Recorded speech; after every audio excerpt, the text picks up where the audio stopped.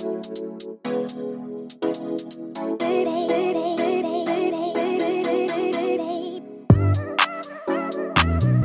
today's episode, we will be discussing breaking into the industry with our multifaceted and incredibly talented guest, Michaela Kwan. Hello. Hi, Michaela. Hi. Thank you so much for being here today. Yeah, happy to be here.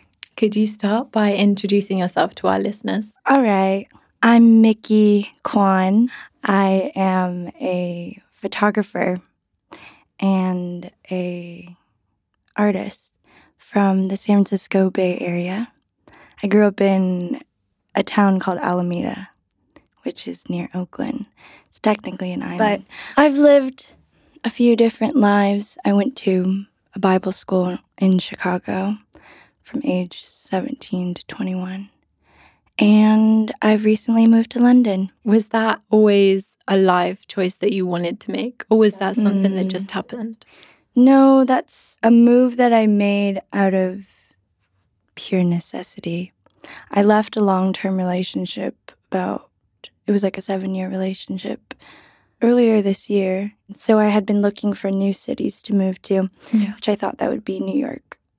But I started touring with an amazing artist called Georgia Smith. She swept me up from Chicago while I was on tour with my friend Raven Lene. We were opening for Georgia Smith on a North American tour. So how did she reach out to you? How did she find you? And how did that all happen? Well, we didn't interact online at all.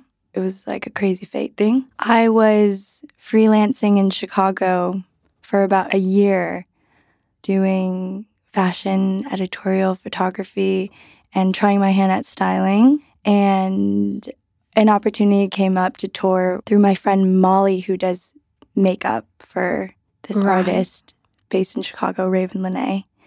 And I was in a season of my life again where I was open to new opportunities that would just like increase my flexibility in the industry. And I was feeling stagnant in my position. We can all feel like that. Let me just say that, because that's how I felt. Yeah. I was feeling stagnant at that time, freelancing in Chicago, doing photo and styling and all types of shit, and kind of forgetting who I was at the core of me. And my friend Molly, who does makeup for this artist, Raven Lene, out of Chicago, she hit me up and was like, "Would you like to come on tour for a month?" I was like, "Fuck it. Yes. Let me just be with my friends for a month and see the world." And I went on tour as a merch manager. The way I met Georgia was one day I was setting up merch and it was pretty empty. I was in a hallway and Georgia just walked past me and she was like, "Hey, how you doing?" We got into a little bit of a conversation and then she was like, "Why don't you just come into my dressing room?" And I'm sitting in her dressing room like, "Oh, I need to be setting up merch right now, but let me just chat." And she goes, "So what do you really do?" Because it's not merch. And Georgia just kind of has that insight on people. She knows how to really analyze a person for who they are, and not just what they do, not just what they're doing in their current state, and not limiting them to that work. And I told her I was a photographer. And she goes, "Okay, well, let me see your work." And I'm like, "Okay, you're about to like review my work right in front of me. Cool." Worst thing. Yeah, she pulls out her phone and she's looking through my Instagram. And I'm like going to throw up. And she just goes, "You're amazing.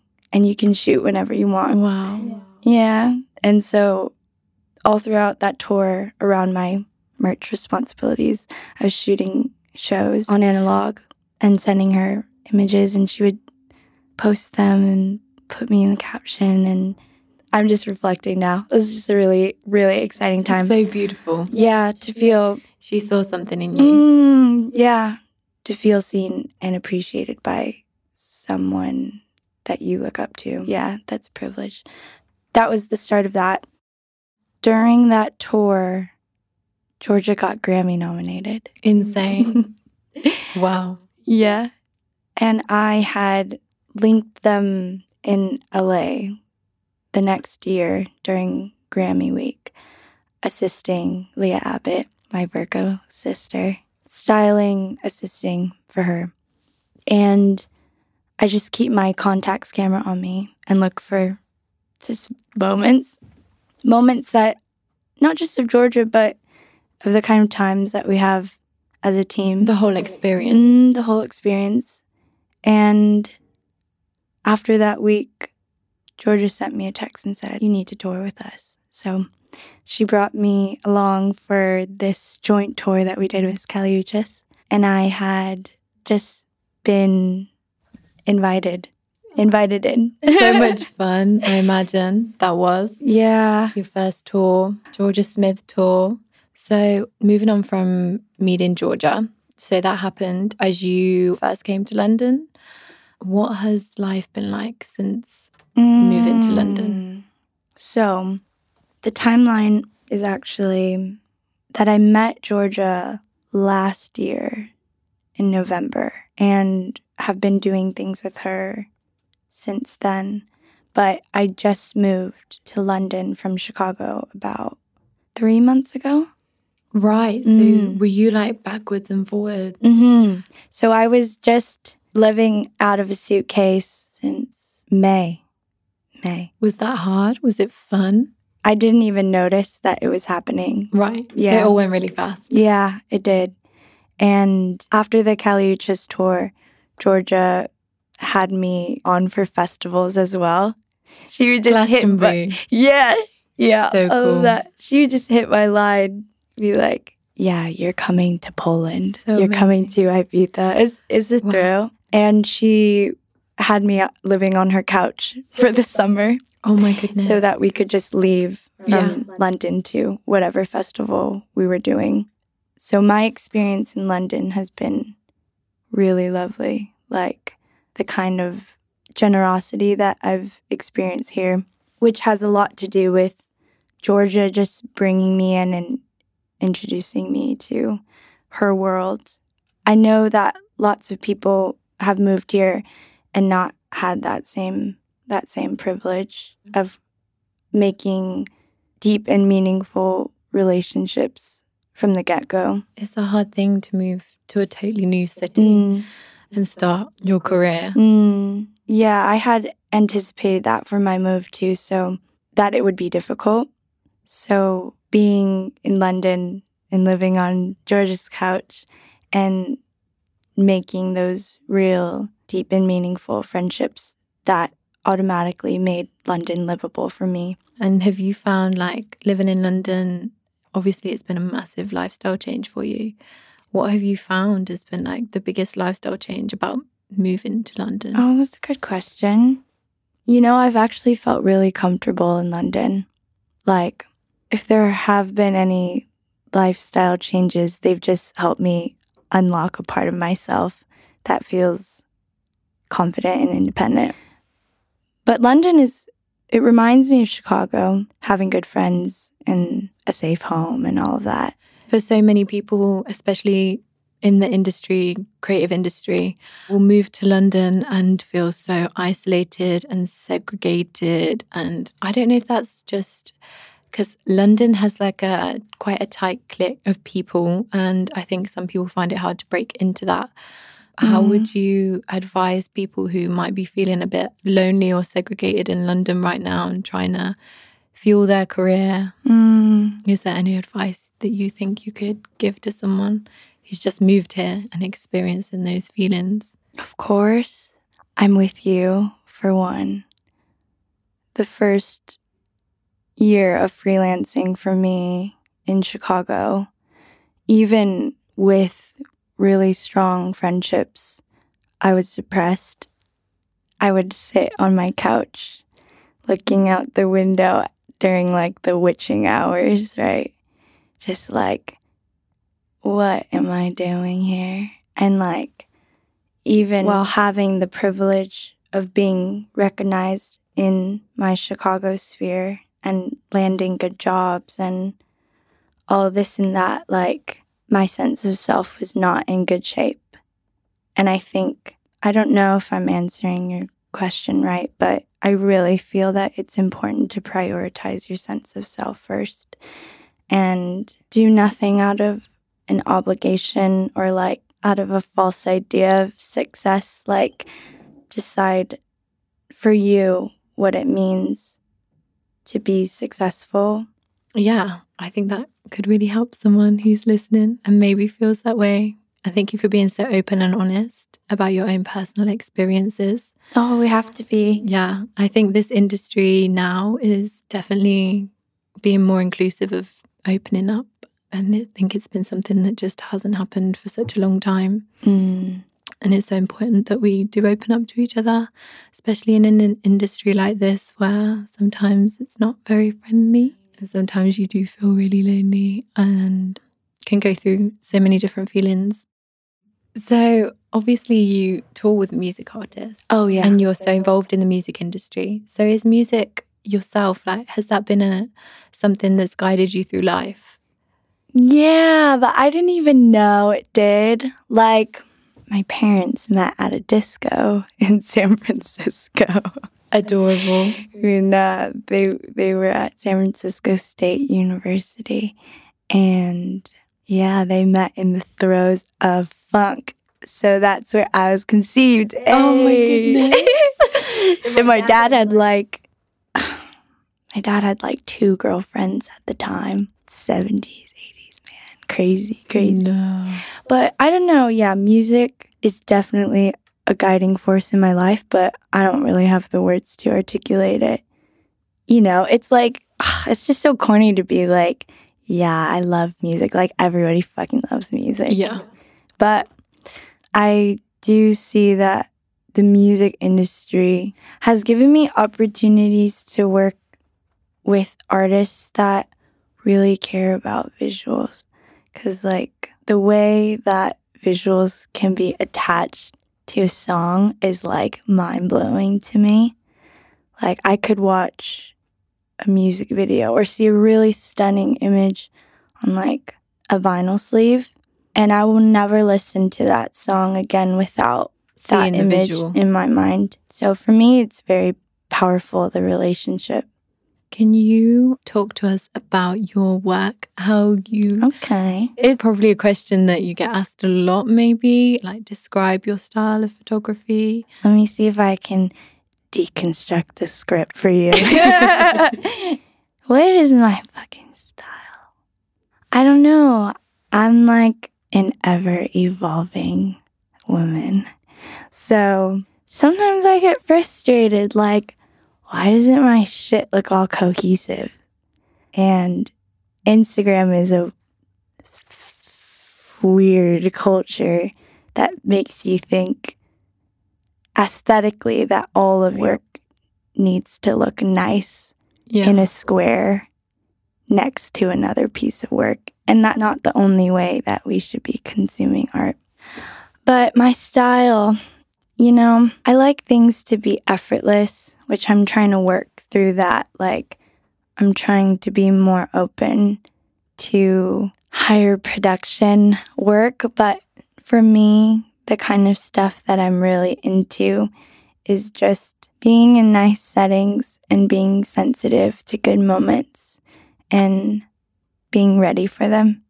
That's what I like to offer to the world and to people that I work with. And luckily, the work that I've done with Georgia has like really shaped and validated that ethos for me, that approach, because she has given me so much freedom to join her. Like, we did a month in LA and a month in Jamaica. Yeah, I'm just shooting all the time. Like, it's not even a job. It's not just a even life job. Film is so expensive, though. I do have people that write me on Instagram a lot that ask me how I get into film photography. And film is a privilege. Like, the cost of it is so great. You can't even get on your learning curve without spending hundreds and hundreds of pounds, dollars. But for me, I have a friend. I have a great friend. His name's Phil Tang. And I met him on a shoot. We were modeling for Nest thermostats. And I met him on a shoot. And he helps run this organization called Film Objective, where they rent out film cameras to people at affordable prices so that you don't have to invest in, an $1,000 medium format camera just to figure out if it even works for you. He was renting cameras to me and developing and scanning for me. And that accessibility was how I got to make a nice relationship with film. But for a lot of people, it's the price it incurs is discouraging. How would you advise someone who's possibly thinking, how am I going to afford to create when I want to be a film photographer? What would you say to them? I would say do the best with what you have right now. Because I think that life in general, we can get caught up in wanting the things that we don't have, when I think we need to focus on what we can make out of what we do. For me, for a long time, that meant shooting on my Canon Rebel XSI. For anyone who knows. Yeah, for anyone that knows. Which is that's the camera that you get at Costco. But that's the camera my uncle got at Costco and then resold to me 6 years later. And I used that for ages. I was bringing in some nice cash in high school, shooting events on that thing and shooting weddings and portraits and stuff. Do what you can with what you have and be diligent and look for opportunities to grow your kit and do it for yourself, not because you think, that it will make you a better artist. I try not to rely on anything outside of myself. And not to expect that everything will happen just like that. Yeah. And just to grow with it. Yeah. It's all just a learning process and things take time. I don't know if time really exists, but there's nothing we can really do to speed up our existence. So it's just good. Move with it. Yeah. It's good to be good with where you are and then to be surprised by anything that comes your way. I think so many people at any age or stage in their career will just always be, maybe unhappy with where they're at and be hard on themselves and think that they should be somewhere else, or we've all felt it, right? I've felt it. I'm sure you felt it. And it's just so important to just remember that everything takes time and nothing's just going to happen. And if it does, amazing. You got lucky. But just not to be hard on yourself when it hasn't happened yet. And we can find happiness outside of our work. But the world doesn't, capitalism doesn't want us to know that. But that's a little treat for all you listeners. You're more than what you do. Yeah, we are not something to be commodified. And just to finish up, really. So the podcast, we've spoke about everything. Just want to talk about breaking into it as someone that hasn't maybe experienced having any opportunities yet. Someone maybe like me, someone who's a student aspiring to do all these things. Just any tips, advice on breaking into the industry? Yeah, I want that advice as well. With what little I know as a 24-year-old that has been just floating in this industry for the last 2.5 years. It's so cheesy, but if you don't feel like you're being given opportunities, then make them. I mean, not everyone is in a position to do that, but with what you have, for me, to be specific, when I started freelancing, I had no work for the first 6 months, no paid work, just living off of savings, and I had a really supportive partner at the time. But I was producing as many shoots as I could for my portfolio as possible. So I was reaching out to models just on my ones and makeup artists and stylists. And when I couldn't find people that could afford to do test work, then I picked up that skill and did it. Like, I didn't always want to bother my stylist friends to do free shit for me. So I was like, let me see how I do at this. Let me just try my hand. I'm curious. And out of that, literally out of just styling some shoots and shooting. So I was styling the models and shooting them and putting them on Instagram and saying, I did this. And I got work. I got styling work with Capitol Records and Glossier and all types of shit that just came out of left field just from me following a curiosity. I really feel like when you approach life with curiosity and like good intentions, people feel that. Yeah. What do you want to finish up by saying to people? I love you, people.